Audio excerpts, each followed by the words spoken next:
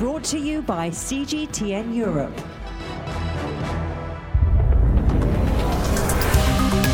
Hello and welcome to this week's Razor podcast. I'm Shini Somara. And I'm Emma Keeling. This week on the podcast, we look at what would happen if COVID-19 took hold in animal populations.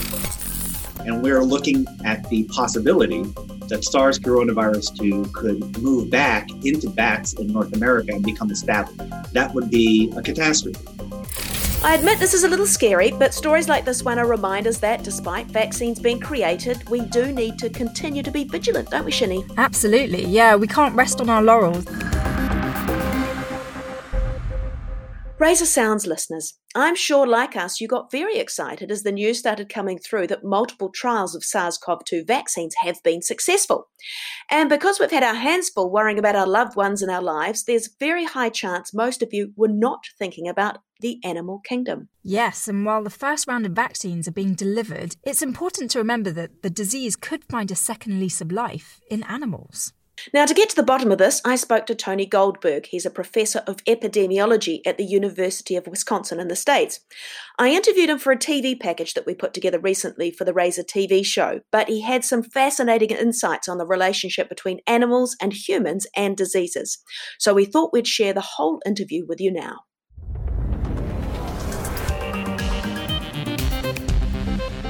Tony, when COVID-19 first emerged, what were your concerns for animals around the world? Well, I have to admit, when COVID-19 first emerged, when I heard the first inkling of the news from China in 2019, I underestimated its impact.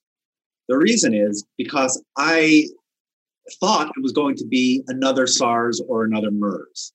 It was the same type of virus, so I figured it would burn through a few populations quickly, but be easy to contain. What I didn't appreciate, and what's become a big issue since then, is the fact that unlike SARS and MERS, SARS coronavirus 2 has this very long pre-symptomatic transmission period. So you can be, as everybody knows now, you can feel fine and still transmit the virus. That was not the case with previous emerging coronaviruses. So that was the realization that suddenly made me afraid. And I think it is largely responsible for the fact that we've been unable to contain the virus. So I like many people, underestimated the risk at the beginning, but came to realize it was a much bigger risk than previous emerging coronaviruses because of its unique biology. So when you found out that it was going to be a lot worse than you thought, how did you think it would affect animals? We tend to think of coronaviruses as going from animals to people, zoonotic transmission. But I and many of my colleagues, when SARS coronavirus 2 emerged, began to wonder if it couldn't go in the other direction. So there are two types of animals that worry me, and I'm actually doing research on both. The first are non-human primates. So I've had a long-term research project in Uganda where I've studied chimpanzees there. And the focus of my research over the past few years has been human respiratory viruses that are getting into chimpanzees and killing them. This is an unfortunately common occurrence. The viruses we found in our populations of chimps are common human pediatric viruses like rhinovirus, adenovirus, metapneumovirus, things that cause the sniffles in children. And yet somehow they're getting into chimps and killing them. So there's grave concern right now that SARS coronavirus 2 could get into chimps. And because it's so virulent in people, we're worried that it could cause a lot of damage in chimps. So I'm part of several international groups that are trying to assess and mitigate that risk by doing things like suggesting restrictions on visitation of apes in the wild by researchers and tourists and others. But it's very worrisome. And the other system of animals that is worrisome is bats. I have a new grant from the National Science Foundation with colleagues at New Mexico State University here in the United States.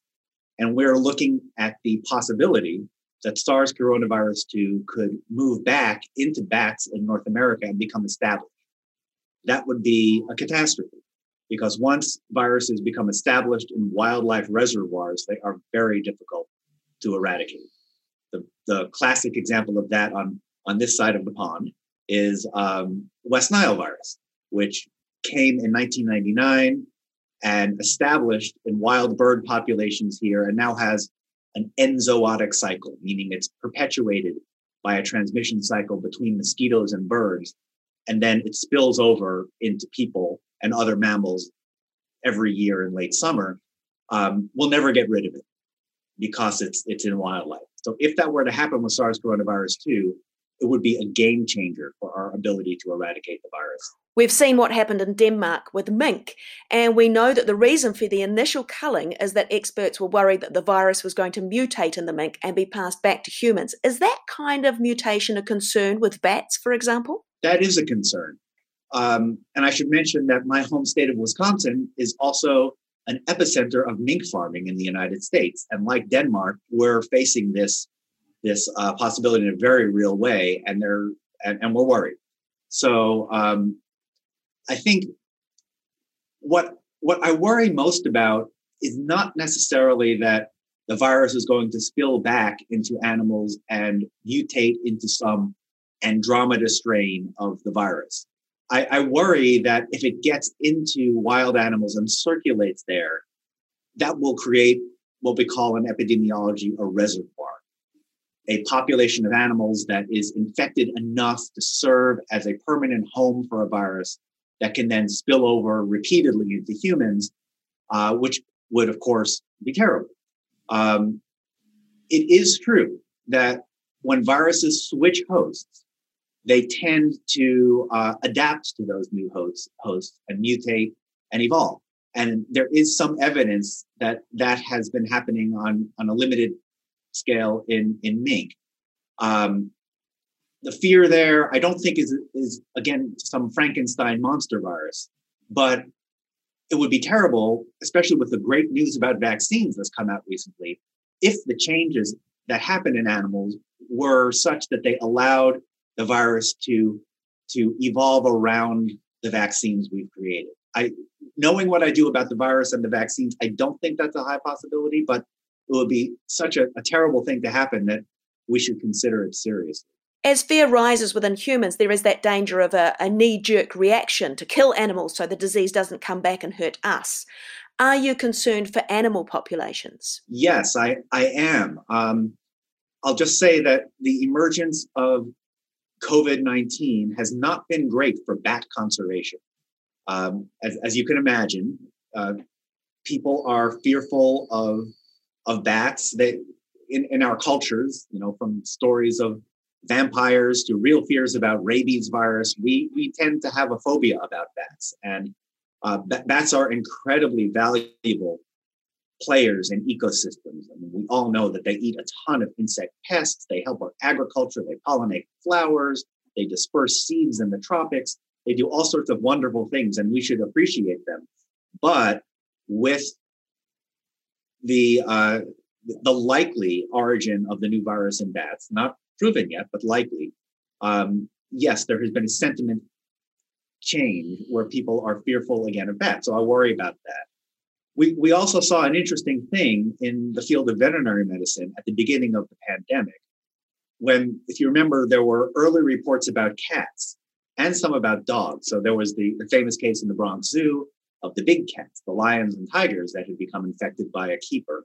And then there are confirmed cases of the virus in domestic cats, not cases where the cats have transmitted it back to people, but the cats can get it. So we saw a wave of pet abandonment in veterinary medicine, people who are afraid of their own pets out of fear of getting the virus from them. And that really was unfounded. The thing we tell the public now in veterinary medicine is that cats and dogs should be treated as they are, as members of your family. So keep them socially distanced, keep them within your household, and protect them like you would anybody else, and you'll be fine. And there really has not been any evidence of transmission of the virus from pets to people, but rather the reverse. So, in veterinary medicine and in epidemiology, we're constantly trying to dispel rumors and myths that evolve out of genuine concern that people have about their safety. But we try to be as evidence-based as possible. And I think some of the stories about the dangers of animals have been overblown. Do you know how many species could possibly be infected? Whether they react strongly like mink or mildly like domestic pets? What is the research telling us? That is a great question, and one that people are working on. There's two ways we've looked at it. The first way is what I just mentioned, that we look to see what animals have actually been infected. And so far, the story seems to be cats, yes, dogs, probably, mink for sure. There's also many teams who are trying to predict which animals might be infected in nature by looking at the genome sequences of the receptor for the virus. It's a gene that we all have, all mammals, called ACE2. People have probably heard of it. And people have compared the human version of that gene to the version of that gene in many animal species and have tried to rank other species in terms of their predicted susceptibility to the virus. And a lot of it makes sense. Non-human primates are highly susceptible. Most of them are, with the exception maybe of lemurs. And we know from experiments in labs that Asian macaques, a common laboratory monkey species, can in fact be infected and does in fact get sick. Beyond the primates, it gets a little fuzzier. There are, of course, suspicions about many species of bats. The mink and their relatives, that's their exquisite susceptibility is a little bit surprising. But we also know, for example, ferrets are very susceptible to influenza. They're used as an animal model, and one of the kind of little quirky things about veterinary medicine is if you're a veterinarian and you have a client with ferrets, and your client comes in because the ferret is coughing and sneezing, and their whole family is coughing and sneezing, you pretty much know it's the flu. So you can't make this stuff up. So just by sort of our knowledge of that particular group of animals, we suspect that ferrets and mink and their relatives might be susceptible. After that, we're not sure. The ACE2 receptor is only one of many steps that the virus has to go through to infect an animal. So we're going to have to wait for the data, but there are groups who are trying to do experiments in cell cultures and experiments with laboratory animals, because it is a very important question. But there's a bigger genetic variation between different animal species than we find within a human population. And we are developing vaccines that are relatively far along. So how do we treat the animal kingdom, where you can see that very great genetic variation? Good question. You're right. As animals go, or even as apes go, and we're apes, humans are remarkably genetically homogeneous. We're kind of lucky that way. We don't have a lot of variation compared to chimpanzees or gorillas. So we don't have to worry about these big genetic differences between our populations. We're all one big happy family. But the best way we can prevent the spillback of SARS coronavirus 2 to animals is to control it in people. There's no doubt. The vaccine results are very promising. The public health recommendations about mask wearing and social distancing are essential. If we are able to control it in people, then the risk of it getting back into animals goes away. Because if it does get into animals, we don't have good options. It's not clear, for example, how we would vaccinate wild apes against coronavirus. From the two vaccines that are candidates right now, they're 2-dose vaccines. So, maybe you'll be able to dart the ape the first time, but it's going to know the second time when you come after it with that dart gun. So it's very difficult. So our primary prevention, preventing the virus from getting into animals in the first place, is really our only strategy.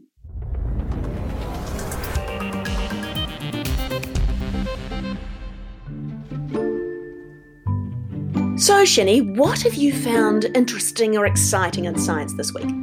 Well, Emma, continuing with the COVID obsession and preoccupation that we all have at the moment, A story that really caught my interest was one about health and staying fit during the pandemic. I don't know about you, but I've really sort of had to come up with creative ways of staying fit and healthy and keeping up my exercise regime whilst I've been stuck indoors. And I think many of my friends have been feeling the same way. And what I came across was research presented this year at the EACVI, which is the European Association of Cardiovascular Imaging. Basically, they were saying that if you're able to climb 4 flights of stairs in 1 minute, that's a good sign that you're healthy. Oh, that's it. Now that's a good one. Because, usually with health things, it's a little bit, how do I test this? But that is a great test. I just have to find a few stairs. So my first question was, what is the definition of 1 flight of stairs? And actually, it's an average of 13 steps. So in order to conduct this test yourself, you'd have to find 4 flights of stairs consisting of 13 steps per flight. And if you can walk up those stairs in less than a minute, then you've got good health. Doesn't matter if you feel like you're about to pop out a lung at the top. That would actually indicate something very significant. And, it's fascinating that this study was conducted in the first place, because I think it was generated because doctors really needed to come up with some way of gauging people's health whilst they were not able to visit doctors' practices. And so what they did was they tested 165 symptomatic patients. So these were people who they had symptoms including chest pain or shortness of breath during exertion. And basically what they had to do was go on a treadmill, and the intensity of the exercise they had to do whilst on that treadmill was gradually increased. And during that time, doctors were able to measure their metabolic equivalents, or METs. And after that treadmill exercise, they were then asked to rest for 15 to 20 minutes. And then they were asked to climb these 4 flights of stairs, but not stopping or pausing. And the time it took them to do that was then recorded. And anyone that climbed the stairs in less than a minute was seen to have an MET of 10, which is a great number to have. Anything more than a minute and a half meant that you were achieving an MET of 8 or less, and that's not such a good sign. By making this comparison of being on a treadmill and exhausting yourself through exercise on a treadmill, and then comparing that to your ability to climb up 4 flights of stairs, actually gave quite a accurate or reliable result as to where your health was, basically, on the scale. I've got another simple way of testing that. If you can look at your couch or sofa and you can see the outline of your body, then you're also not very in good shape. So what's your interesting story of the week? My story is a lovely story from nature involving giant hornets and feces, or what most children would call poo. Yep, that's right. I'm raising the bar. So this is the stuff of nightmares. Giant killer hornets. They are a close relative of murder hornets. I don't know who's coming up with these names, but it's not really helping the human-insect relationship, really. But these things are scary. So giant hornets are about half the size of your finger. And they attack bees in large gangs. Dozens of them slaughter thousands of bees. And then the hornets carry off the bee larvae to feed their offspring. Ooh, it's gruesome. But bees, I love bees, and we don't do enough to help bees. But anyway, they're sorting this one out themselves. So they've developed a defense mechanisms, well, a few actually, such as hissing at them or mobbing the hornets to suffocate them. But their newest strategy involves feces. And it's shocked scientists because bees are famously hygienic in order to prevent disease in their hives. And so Asian honeybees have been dotting pellets of animal poo on the outside of the entrance to their nests. And this repels attacks by these giant killer hornets. Now, scientists are not sure exactly why these poo pellets are particularly repulsive. I mean, we can take a guess, but I mean, this is insects, so who knows? But this behavior is widespread throughout Vietnam, and it's also been reported in China, Thailand, Bhutan, and Nepal. And they found that the hornets spent less than half the time at this nest entrances with the dung spotting compared with clean hives, and 94% less time trying to chew their way in. God, frightening. And a final experiment discovered that hives dotted with the secretions that giant hornets use to flag nests for attack were quickly plastered with poo. So if there are the hornets and they dot them and go, okay, guys, go and attack there. It's almost like a flare, isn't it? Sending it up, let's attack this nest. And then the bees are like, jump into action, go and get some poo from, farmyards, animals, whatever. And then they cover these secretions and it sort of wipes out these alert systems, I guess. But I mean, murder hornets have been freaking out beekeepers in the US and Canada for over the past year. And other sort of giant hornets, you can find them regularly around in the UK, apparently. I'm going to have to keep a closer eye out when I go out walking. But the problem is that bees in Europe and North America have not evolved the defences against these until now with little poo pellets. Well done, the bees. That's amazing. Those hornets are terrifying. We had one in our apartment this summer and they are humongous. A giant one. And so was it as big as your finger? Yeah, it was. It was like I've seen hummingbirds smaller than this hornet. I tell you what, I have been stung by a hornet, and not a giant one, thank goodness. But it was totally different to a bee sting. It was, it burned. It was really nasty. So getting stung by a giant one must be, 10 times as bad. I must say, my respect for bees has gone up. I mean, it can't get any higher for me. I can't believe what all these nasty things that we're doing to bees and killing them off. We need the bees. But anyway, that's another story. So that's it for another edition of Razor. Remember to subscribe wherever you get your podcasts. Also, if you want to see the videos from some of these stories, go to CGTN Europe and type in Razor. But we also have our own YouTube channel now. Type in Razor Science Show and it will take you straight there. Until next time, bye.